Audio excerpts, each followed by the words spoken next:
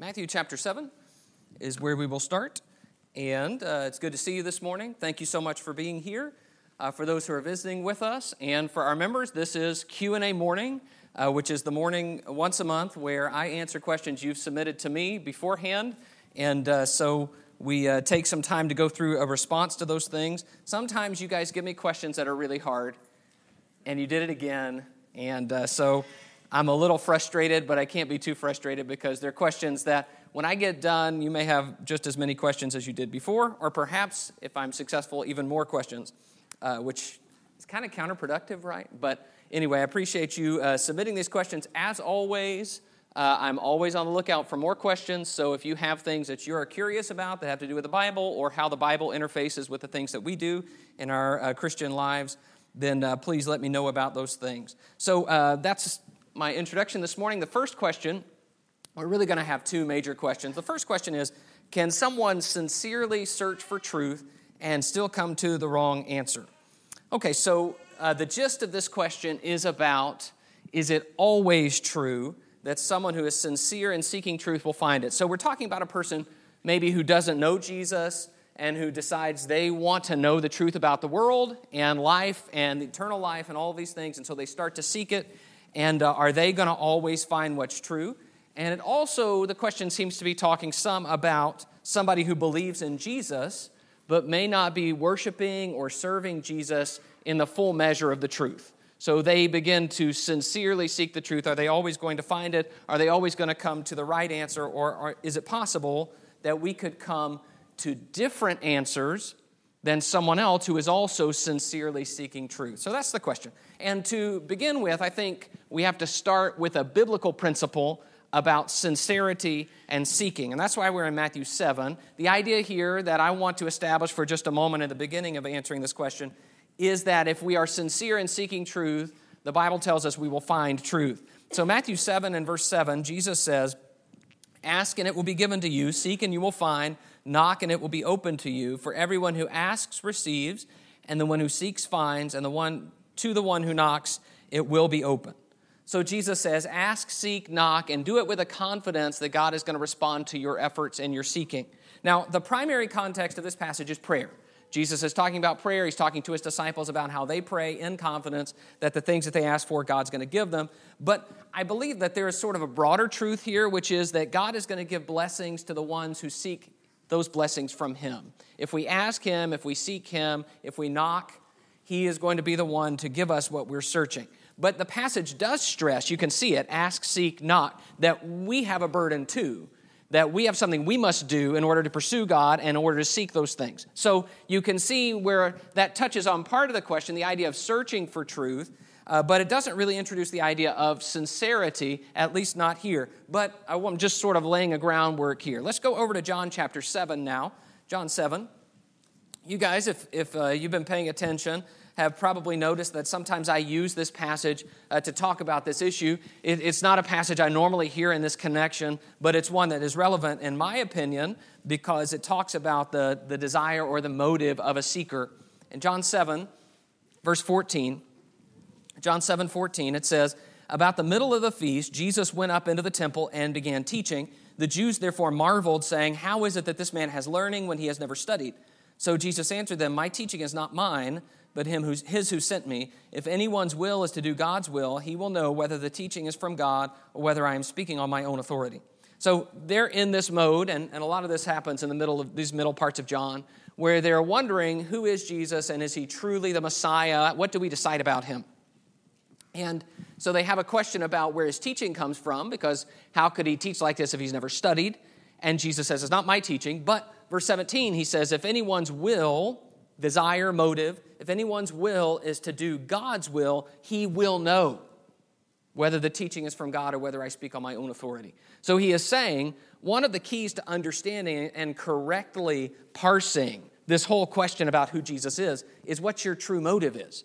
Is your desire to do the will of the Father, or do you have some other desire? And he talks about those different motives sometimes in John, where he talks about you may have a desire to do the will of Satan, to do the will of your father, his desires you want to do. Or you may have a desire to please men. He talks about in John 5, how can you believe when you seek to please men? Okay, those two things are contradictory because motives matter in when we're seeking truth. So it's here that I think Jesus introduces the idea of sincerity. It's not just about searching, which obviously everybody in this context is doing. It's about how sincere are you in your motives for this search. And it may be that if we're searching for truth, but we're searching for truth so that, this is just a list off the top of my head, if we're searching for truth so that we can condemn other people, so that we can know that we're better than others, so we can confirm things we've always believed, those searches for truth might not come up with actual truth, right? They might instead come up with what confirms what we are seeking. So he says what's important is that you are seeking to do the will of the Father. Let's go over to 2 Thessalonians chapter 2. So we're just establishing a principle at this stage that there is a connection between sincerely seeking truth and finding it. 2 Thessalonians 2, I'm going to read beginning in verse 9. 2 Thessalonians 2 and verse 9, the coming of the lawless one is by the activity of Satan, with all power and false signs and wonders, and with all wicked deception for those who are perishing because they refuse to love the truth and so be saved. Therefore, God sends them a strong delusion so that they may believe what is false, in order that all may be condemned who did not believe the truth but had pleasure in unrighteousness.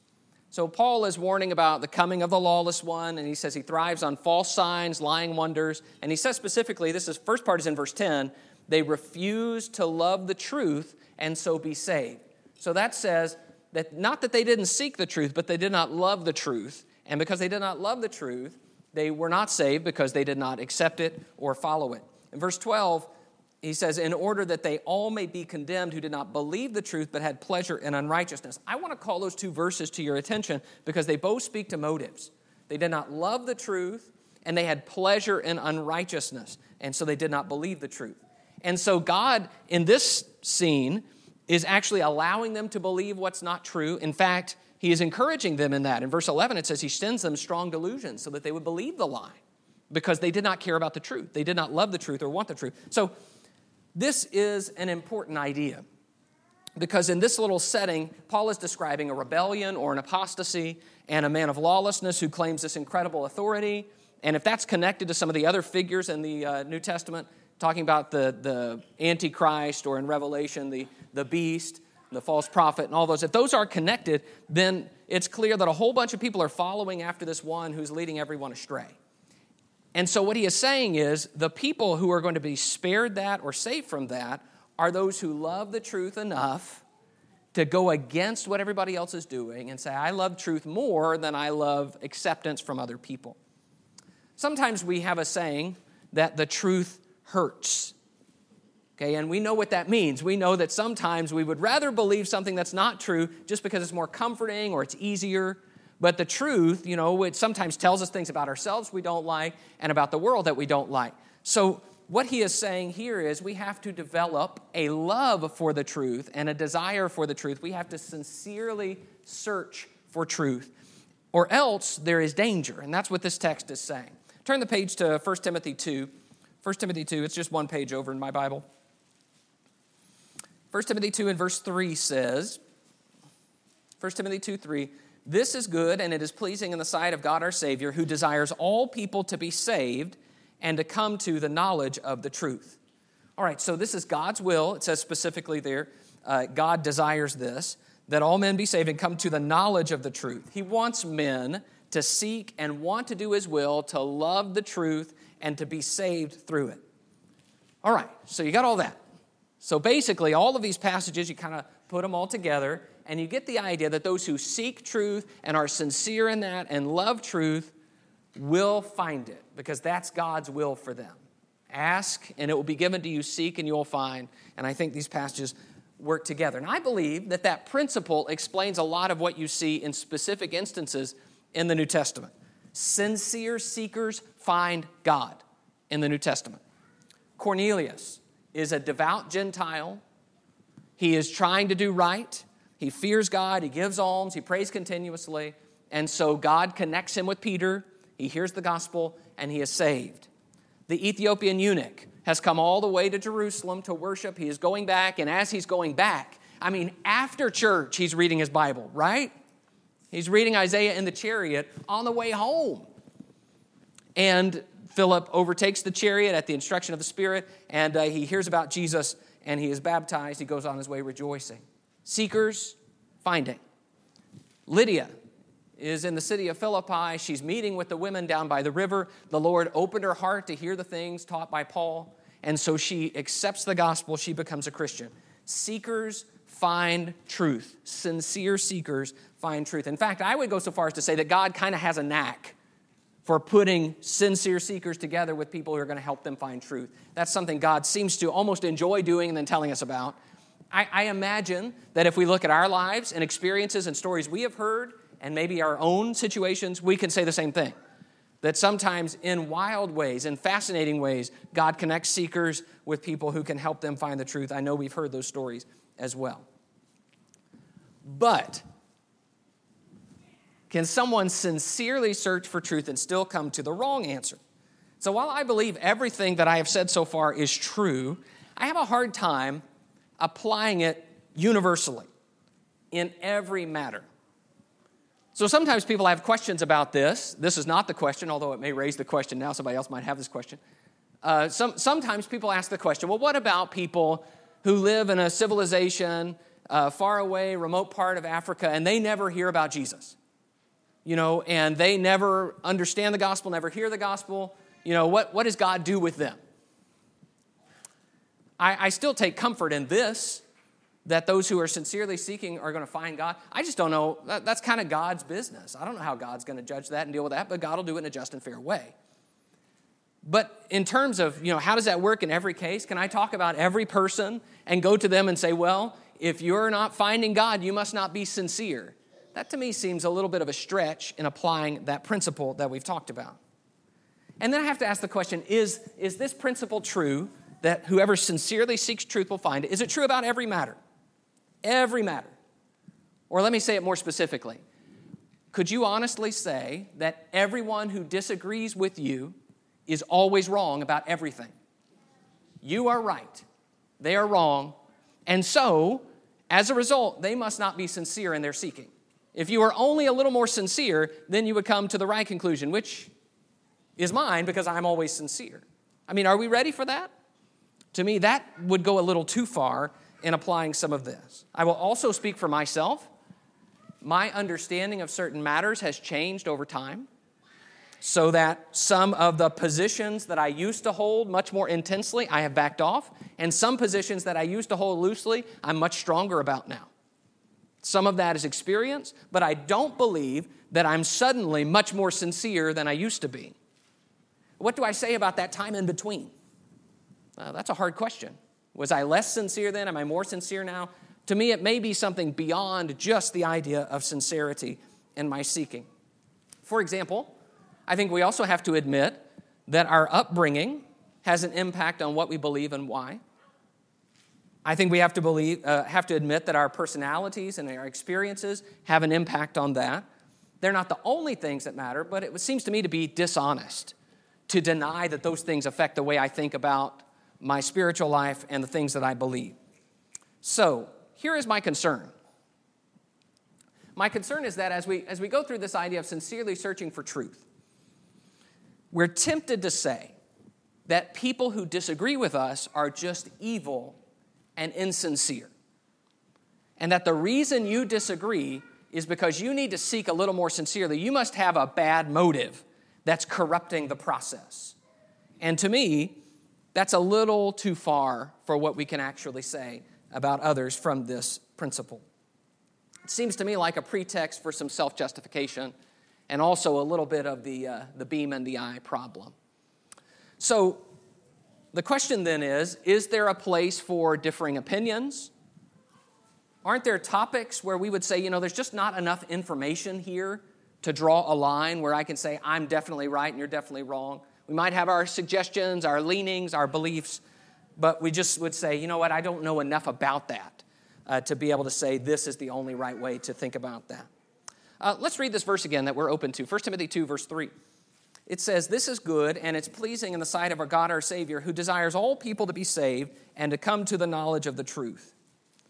So when Paul says that in that last part of verse 4, to come to the knowledge of the truth, to be saved and to come to the knowledge of the truth, it sure seems to me to be speaking primarily about unbelievers who come to understand and obey the gospel. So it seems to me to be talking about the kind of people we're talking about, Cornelius and Lydia and the eunuch, who are maybe not super far away from God, but they're not in a right relationship until they find that person who says, here's the gospel, and connect them to God. So it seems to me that some of the promises that we're talking about, seek and you'll find, those who sincerely search for truth will find it, may be talking primarily about hearing and understanding the gospel and the saving truth of the gospel, as opposed to every element of what the gospel teaches about every matter. So it may be that what Paul is saying here is that's a principle about those who are outside of Christ, in the sense that they want to hear about Christ more than they want to walk away. And so they love his will, they want to do his will, and they find his will. So it may be that there's a distinction there that helps us understand that. But I think we do have to admit that even as disciples, even in this congregation, we would say there is a diversity of opinion about a number of matters. And that if you read Romans 14, for example, which talks about two differing opinions, both come to and lived out sincerely, that are both acceptable to God. That you then have to ask the question, well, is somebody not seeking enough truth? Or is it just that in some matters God is just comfortable with the idea of us coming to different conclusions about a matter like, do we eat a meat, do we keep a day, and that kind of thing in Romans 14. So it seems to me that there has to be some point at which we say, these things we need to come to the same conclusion about, and these things, it's okay if we don't. That is, to me, one of the ways we have to say, well, this may not be a universal principle, that we might come to the wrong answer in some sense, and yet that wrong answer, it's not really about a matter that is that important to God or to one another. So, now that we got through all that, well, what do we do about it?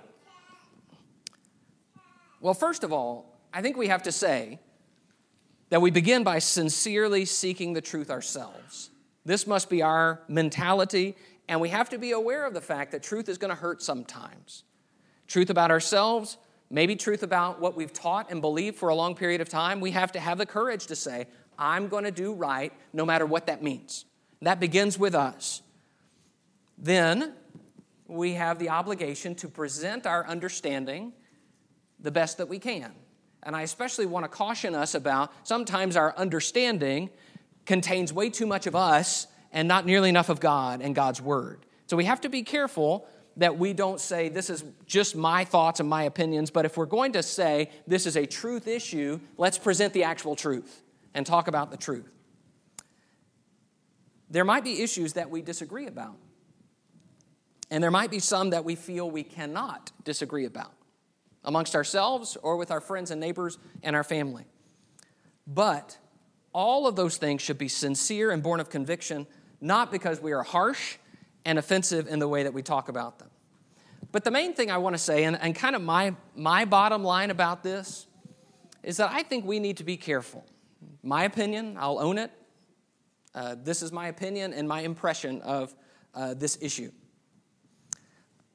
We need to be careful not to assume that we can read other people's motives. We need to be careful not to assume that just because someone believes something that we disagree with, that they are corrupt and evil and have a bad heart. I have to say, I was taught this, not really at home, but with the Christians that I was around, that people who were in denominations, people who were in other congregations who didn't do what we did, they did what they did because they had no respect for God. They didn't care about the Bible. They didn't know anything about the Bible. And they were just rebellious at heart. And it's taken a long time for me to be able to look people who are trying to do the right thing as if they are as sincere as they are, to kind of unlearn some of that. To me, there's nothing good that comes from trying to read the worst into people's motives. Instead, there are times when we discover, as we present truth to people, that they're not interested in following truth.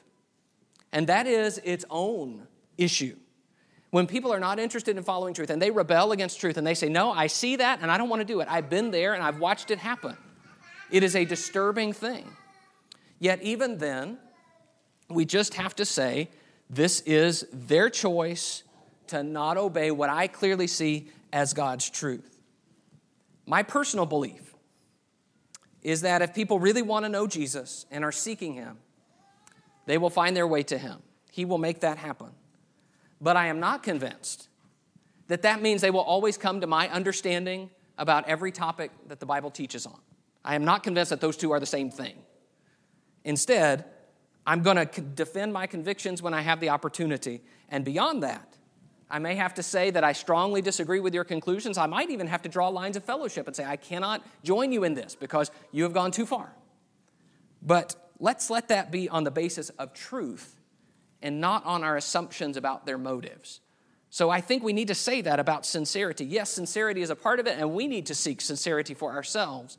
And yet, it may be true that someone is sincerely searching for truth and comes to a different answer than I do. All right. Well, now that you have much more questions, I'm going to move on to the second one. All right. Question number 2 is actually 2 questions together. They are both about oaths. Why could Paul swear by an oath when Jesus condemned them? And then a separate question, but it's related. How does Matthew 5:33-37, which is the oath passage, relate to a Christian being sworn in to testify in court or to serve in the military? So let's go over to Matthew chapter 5 for a moment.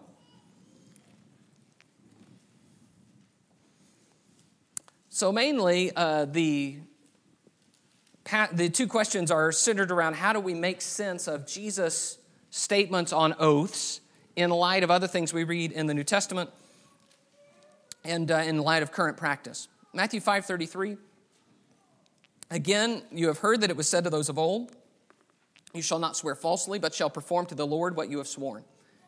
But I say to you, do not take an oath at all, either by heaven, for it is the throne of God, or by the earth, for it is his footstool, or by Jerusalem, for it is the city of the great king. And do not take an oath by your head, for you cannot make one hair white or black. Let what you say be simply yes or no. Anything more than this comes from evil. So this section is a section where Jesus is sort of challenging the common understandings of the law of Moses. And so you see that in verse 33, you've heard that it was said to those of old, you shall not swear falsely, but shall perform to the Lord what you have sworn. Actually, I don't like the ESV here. The idea should be that you perform what you have sworn to the Lord, okay? Because that was the distinction that the Jews held. If you swore it to the Lord, if you used the name of Jehovah, then you had to keep it. But if you have not sworn to Jehovah, you're kind of free. And so this elaborate system of justifications and wrangling came over what specifically you swore by. That's a pretty fair summary. Verse 33 is a pretty fair summary of the Old Testament teaching on oaths, which is essentially if you make an oath, if you make a statement that then you're calling on God to testify about, God is my witness, then you need to keep your oath. If you say, I'll do this in the name of Jehovah, I promise this, or I swear this is true, then you need to keep your oath. The difference is that they are saying only those oaths that involve Jehovah himself should be kept. And that is what Jesus takes issue with.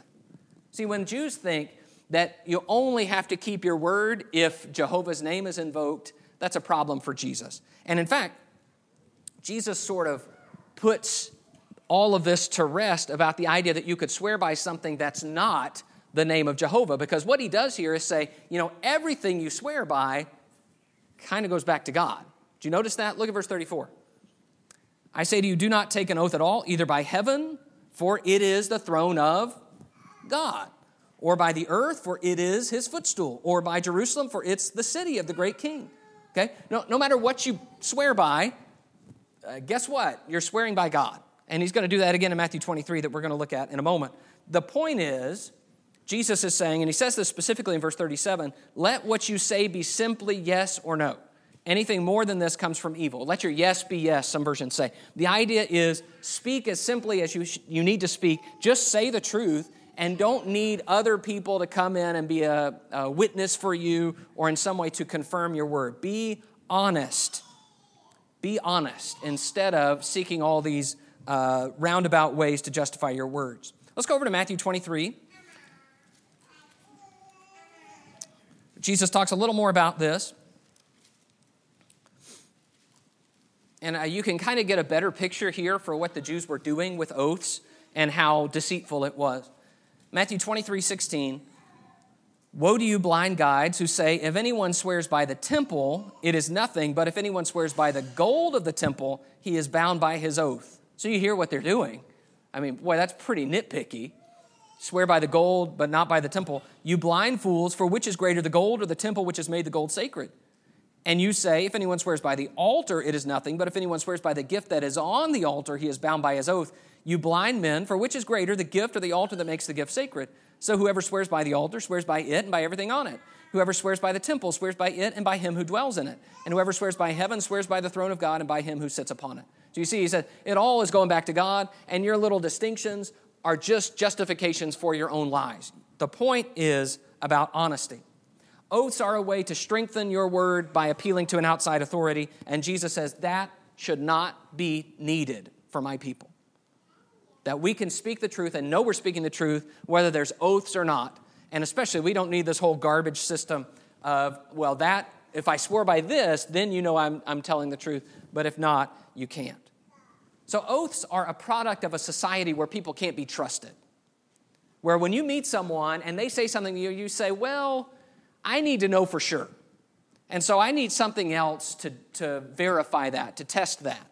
And so you seek something else to confirm it. But that's not the way Jesus wants his people to live. We are not a people whose word has to constantly be verified and checked.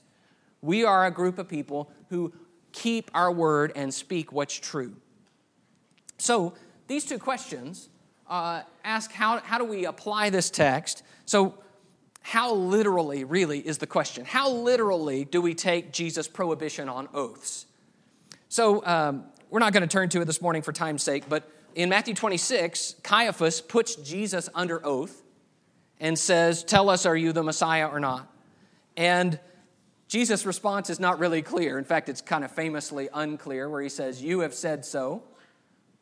Which makes you say, well, did he keep the oath or not? I mean, is he rejecting that idea? It's just not very clear. So I don't think you can really make heads or tails out of Jesus' response. But of course, they take his response to be blasphemy and worthy of death. But the first question stresses Paul's language. Why could Paul swear by an oath? So I want to show you this in 2 Corinthians 1. 2 Corinthians 1. Paul does this quite frequently.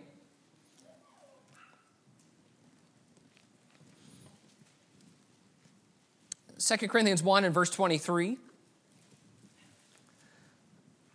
he says, 2 Corinthians 1:23, but I call God to witness against me.